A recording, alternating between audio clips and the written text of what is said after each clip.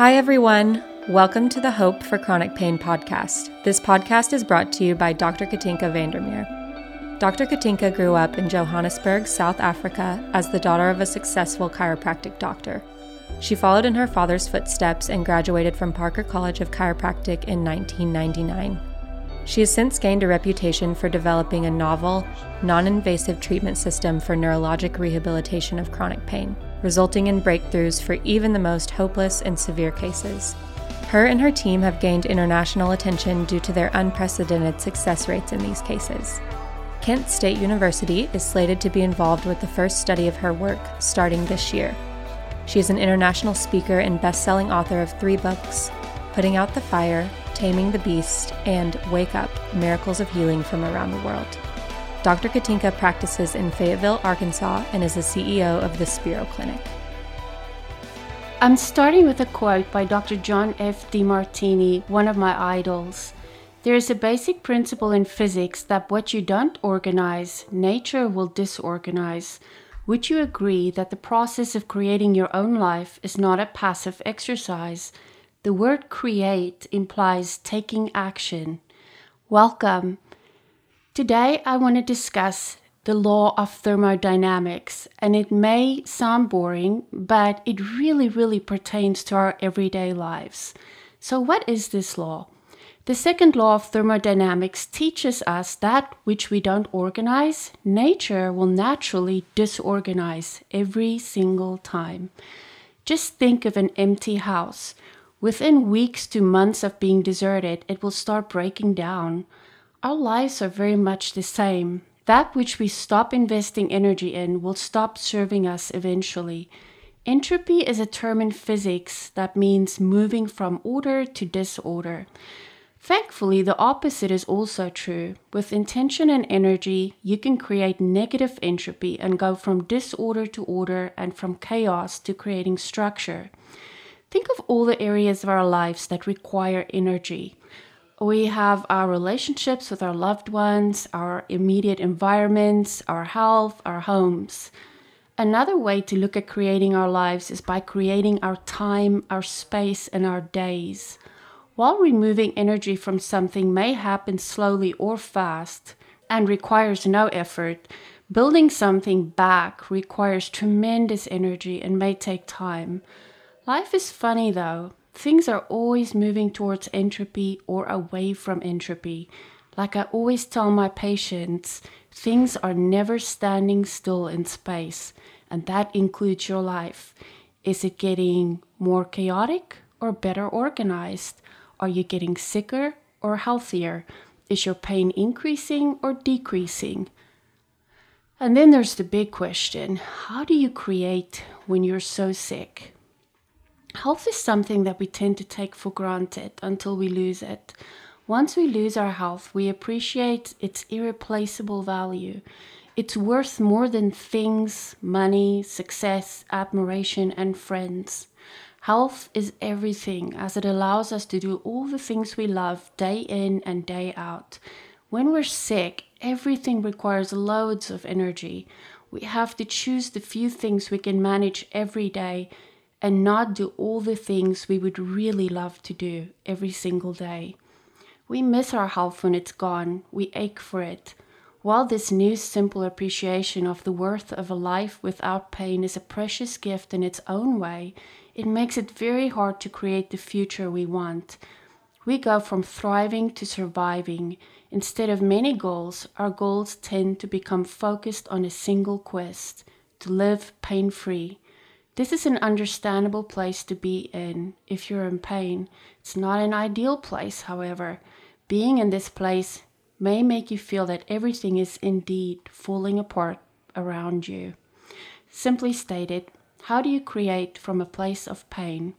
Today, I'd like to welcome Kate. Kate is a patient currently finishing up our program here at the Spiro Clinic, all the way from Australia. I chose her as my guest today because Kate has moved from entropy to building a new life with tremendous energy, and I'm so very proud of her. Welcome, Kate. Thank you for having me. Kate, tell me about the condition you suffered from when you entered our program. I suffered from CRPS. I had seizures at the time. I also was in a terrible amount of pain and I wasn't able to walk. How long did you suffer? 7 years. 7 years is not a short time. No, it's not. And I can see that you're getting emotional now, still talking about this. I do. I love your perspective because you were in pain for so long and definitely went to very negative places emotionally. I did. Yeah, I really did. I would say that from the minute I met you, Kate, you made a decision right in the beginning to move away from chaos and pain long before your pain actually started decreasing. How did you manage to do this? I think I've always been a fighter my whole life. I've had to fight for lots of different things my whole entire life. My dad calls me the Aussie battler. And I've never lied down. I always get back up, no matter how impossible it may have seemed. So when I came here, my choice was live or die. And I chose to live. So every time I came with something that wasn't an unexpected event would come in my life, I had to choose live or die. So I chose life. So you were really, as we say here in the US, between a rock and a hard place. I really was. And you had to choose recovery, or I'm guessing staying where you were was not an option for you. No, it wasn't. Were you suicidal at any point? Many times. Four I can clearly remember. I think for me, there were many times my worst was when I tried to walk out into traffic. And if it wasn't for a man in hospital, I wouldn't be here. He stopped me. That was my worst, and I had to spend some time in a mental health hospital. And it wasn't that I didn't want to live. I didn't want to live in pain. I wanted to be here, but I didn't want to be in the body that I had. And it was really hard for my family to understand why I couldn't live for them. I was married with my husband and my mum and my dad, and I have children, and I still didn't want to live. It wasn't enough.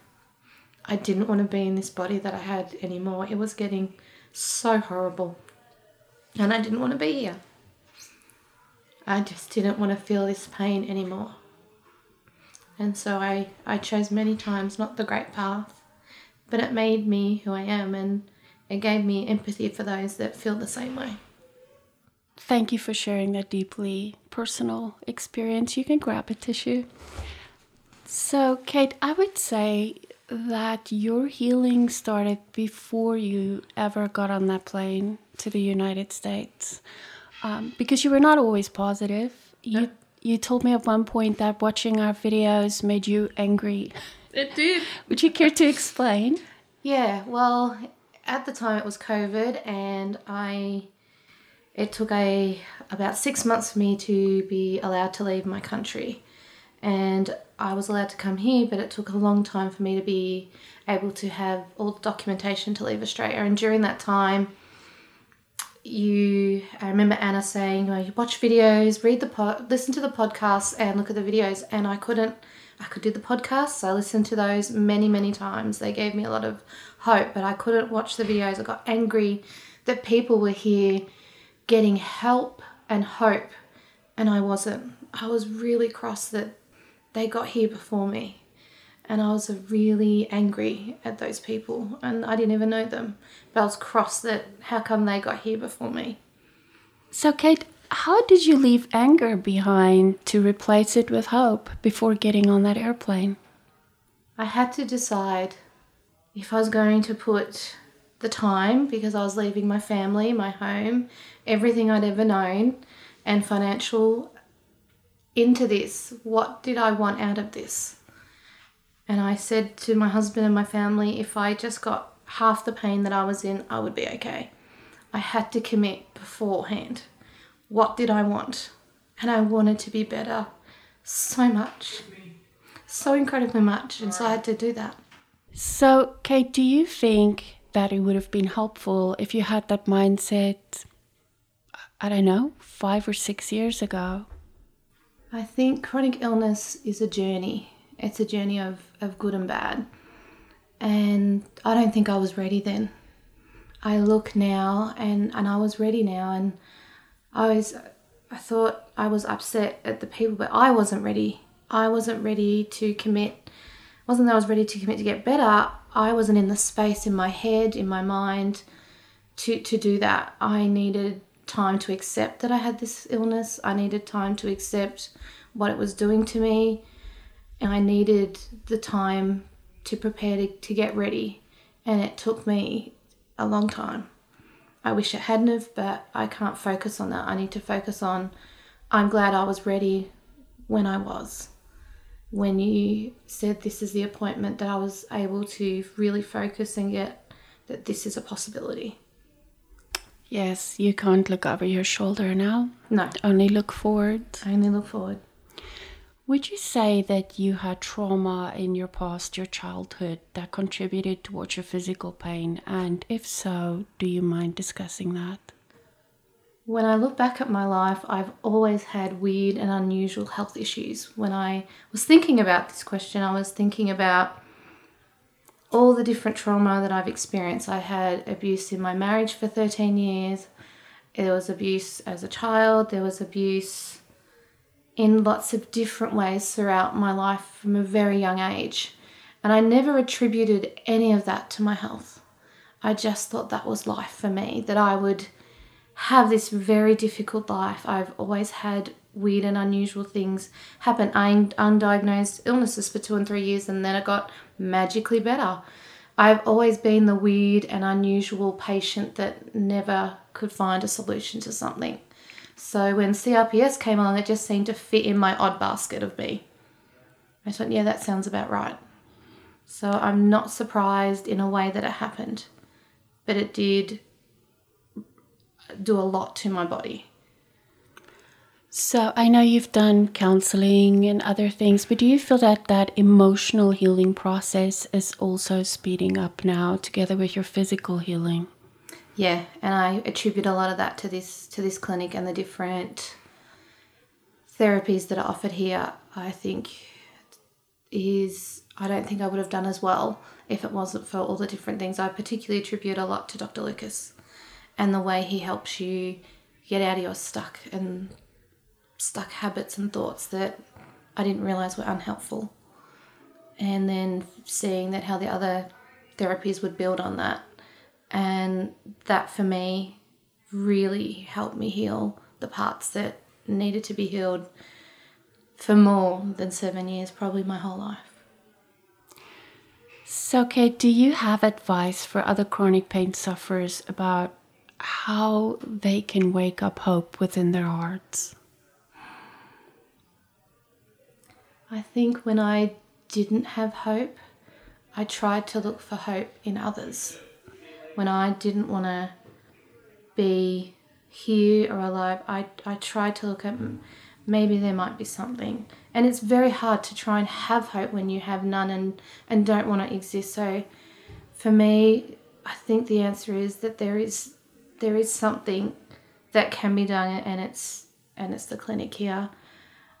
I think I've been struggling with what I want to do with my life. Now I'm starting to get it back, and I've noticed that my passion is to share my experience of here and to get the message out to as many people as I humanly can possibly get to, so that they can have a choice that maybe I might have had sooner, I could have chosen, but to have a choice. And you do not have that with chronic health. Everything is taken. But this is the hope. The hope is here. The hope is to have a choice that maybe something will do that others haven't. And that is what I want to do. I think it's amazing that you're trying to help others, and I admire you so much. Did chronic pain and the suffering you had for 7 years leave you with any gifts? I think I'm more understanding of people that suffer. People that try and hide it, you can read it a mile away. I can see it. I know that face, that mask that was worn. I think I'm more understanding. I thought I'd be more patient, but I'm not. So that's okay. But I feel like it has made me appreciate every little thing that I didn't. Every little thing that I can do now, I truly have with a gracious and grateful heart that my body is functioning the way it should. And I don't think I'll ever take that for granted. I think that's the biggest gift that I want to impart to everyone, is that it can get better and that your body can work again. Yes, if I may, you told me once that you were not always a very nice person. And in your past, like all of us at times have been mean to others.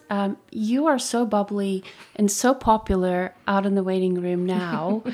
I find that hard to believe, but would you say this brought about a big personality change for you? I think it was a very big part of my personality change, is feeling like I was not heard and not seen. And a big part of that was my illness. And I think that brought a big change in my heart, that I needed to be mindful of others, and I was never like that. And I see now the good things that my illness has done, and I try to focus on what it brought me, not what it took from me. I love that. And Kate, just to give others some hope, name some of the little things you can do every day now that people take for granted. I can dress myself. That's a very big one. My husband used to have to dress me. I can take a shower by myself without somebody there to wash and dry me. I can get out of bed all by myself and stand up on 2 feet that don't hurt. I can walk. That doesn't cause any pain. I love that part. That's my favourite. I can repetitively move my arms without causing pain. I'm thinking clearer. I feel like I'm alive for the first time in a long time. That is an amazing story. Kate, you've spent quite a bit of time here now in our waiting room. And do you notice specific characteristics or commonalities between patients that do well in recovery, not just with our program, but period, moving towards healing, and patients that do not do so well? The biggest factor is their attitude and how they view things. I find they either have a really great positive attitude towards their own health and healing, or they don't. It's one or the other. And I think that's the biggest contributor, is how they view and how their mindset is. If they're waving, and I've gone through that where I wasn't sure, and you're allowed to waver, but you need to either be positive and heading toward that direction, or you're negative and you're stuck in that one. And you can always move to the positive, and I've seen that happen with few patients and few people in my life as healing, is people that have moved from this negativity to, I'm going to focus on the positive. And it's not positive that I'm sick, but the positive of, I'm going to focus on what I can do, what is good, what is great, that the sun rose today, the little things in life. And I think they're the determining factors on if someone, in my experience, has done well. Thank you for that.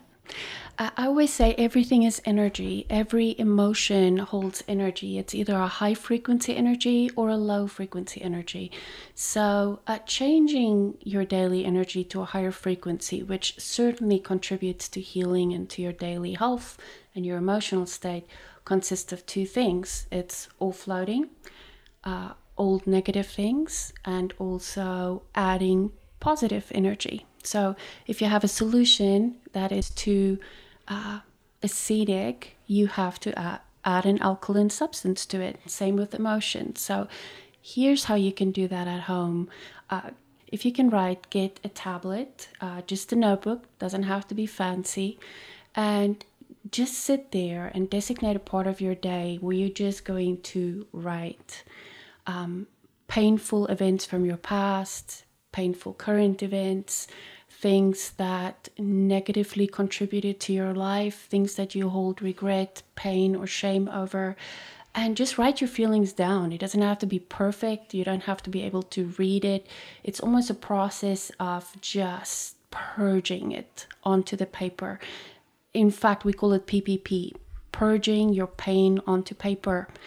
And then afterwards, you're going to destroy that paper. Burning it is my favorite. Just don't be a pyromaniac. Don't set anything on fire. But burning it is amazing. There's just sort of poetic beauty about that. Flush it, tear it up, bury it, whatever you need to do. Do not go back and read it, because then you're going to put some of that junk, some of that negativity back in your mind. So there is great healing power to that. If you physically cannot write, you can voice record, just say it out loud, and then destroy it immediately after. It's just a matter of getting it out. As far as ongoing current goes, the highest frequency feeling is gratitude. So you're going to have bad days. You're going to think negative things. You're going to have hopeless moments and fearful times. But keep a list handy on your cell phone or written down in your pocket of the top 10 things you're grateful for in life. And then just take each thing and hold it in your heart and mind a little bit immediately after you have a negative thought. I am grateful for my child or children. I am grateful that I can still hug them. I am grateful that I am alive and I saw the sunrise this morning. Whatever that may be, I am grateful that I still have love in my life. I'm grateful for my dog. Whatever that may be, just hold that for a second in your heart, feel the emotion, and immediately you're adding alkaline to that acid solution. So, Kate, I kind of took over that question, but something I want to ask you is that patients often experience shame. Shame that they're sick, shame that they're a burden. Did you experience that too? Yes, a lot. I had a lot of shame that I was reliant on my family or my husband. I was a lot ashamed that I couldn't do the things that I felt was the right of a basic person. And I was very ashamed that I could not do those things. And I felt very much a burden to my family. So if you can look back at yourself in the past, do you think it would have helped if you were more kind to yourself at the time? It would have. It would have made probably a difference that I could see that they only wanted to help me and to help that I was in less pain or to help with my suffering. But I never viewed it like that. I wish I could go back and tell myself it's okay. It's okay that someone helps you, because you feel like you have to battle this by yourself. And there's no shame in having a tribe of people that you can rely on to help fight this with you. I think that is a requirement, to have people that you can unload and share your deepest, darkest fears with. And I think that is very helpful to have that as part of your life, is to have people that will be there no matter what. And I wish I was a bit kinder to myself, but I've learnt not to look in the past, and I now focus on being kinder to myself now. I love that. So I want to take you to one of your darkest moments, and that's very personal, but the reason I'm doing that is because so many of our listeners are having dark moments as we speak. They're in the place now where you used to be. There was, in fact, a time when you came very close to dying. We talked about your suicide attempts. You had to be resuscitated. Can you talk about that a little bit? I've probably died 3 times in my life since I've been unwell. And one time, I distinctly remember I was very, very unwell. I was in hospital and I knew something wasn't right. And I remember just leaving my body and watching the events outplay of people running in, trying to do CPR. And I just watched as this horrible event unfolded, but I was at peace. I was at peace that I wasn't in pain anymore. I remember having a choice. Come back and live this life, or go. And I chose to come back. And in that moment, I remember coming back and having very look of relieved faces of my family, particularly my husband, who didn't want me to go. But it had a very profound impact on me that my body didn't want to cooperate. But I had decided I wanted to live. I think that was the first time in my chronic pain journey that I decided I wanted to live. And it was a very changed me. And from that moment on, I decided no matter what, I was going to live. Even if it wasn't what I had chosen, but I was going to live. I'm so glad you lived. Me too. Thank you so much for opening up, for sharing an intensely personal journey. I'm incredibly proud of you. Your story reminds me of, I'm studying this professor that studied near-death experiences, and he said it forever alters you because afterwards you don't take things for granted. You're more kind to others, you're more empathetic, you're more appreciative. And to me, chronic pain is a drawn-out near-death experience, and you survived that. I did, thanks to you and your wonderful clinic. And you. And me. And me. Thank you, Kate. Moving away from emotional and physical chaos starts with a decision. The payoffs can be tremendous, however, like they've been for Kate. When you are sick, it is very, very hard work. How do you get started? B.J. Palmer once said, "Seeing is not believing, believing is seeing." Start with quality over quantity. Fill your space, time, and thoughts with high priority things and energies. Make sure that your space inspires you and calms your soul. Remove or ask someone to help you remove every single object around you that does not fill you with joy or that is bringing chaos to your soul. Clear up clutter and replace many things with a few things that mean a lot. Try to keep your space organized and chaos-free. Fill your time with high-priority actions that support your healing. This may mean listening to a podcast or watching a video of healing. Don't numb your pain with meaningless or negative interactions on the internet, for example. As much as possible, fill your day with things that make you happy and inspire you. It may be as simple as cuddling with a pet or watching a sunrise. It may be as simple as telling a loved one that you love them. Keep all your actions, thoughts, and energy focused on hope with a singular determination that may be shaky at times, but cannot be destroyed by fear. Healing takes detailed planning instead of sitting back and hoping for the best. Let's end with a parable today. An old Cherokee is teaching his grandson about life. "A fight is going on inside me," he said to the boy. "It's a terrible fight, and it's between two wolves. One is evil. He's anger, fear, hopelessness, despair, envy, sorrow, regret, greed, arrogance, self-pity, guilt, resentment, inferiority, lies, false pride, superiority, pain, and ego." He continued, "The other is a good wolf. He is joy, hope, gratitude, peace, love, serenity, humility, kindness, benevolence, empathy, generosity, truth, compassion, and faith. The same fight is going on inside you and inside every other person too."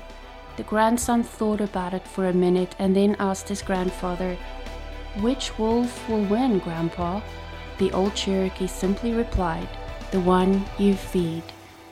Please be conscious of the wolf you're feeding every day. Thank you for joining us today.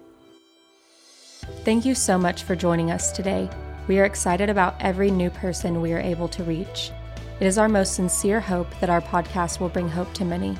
If you or someone you love is suffering from chronic pain, please don't lose hope.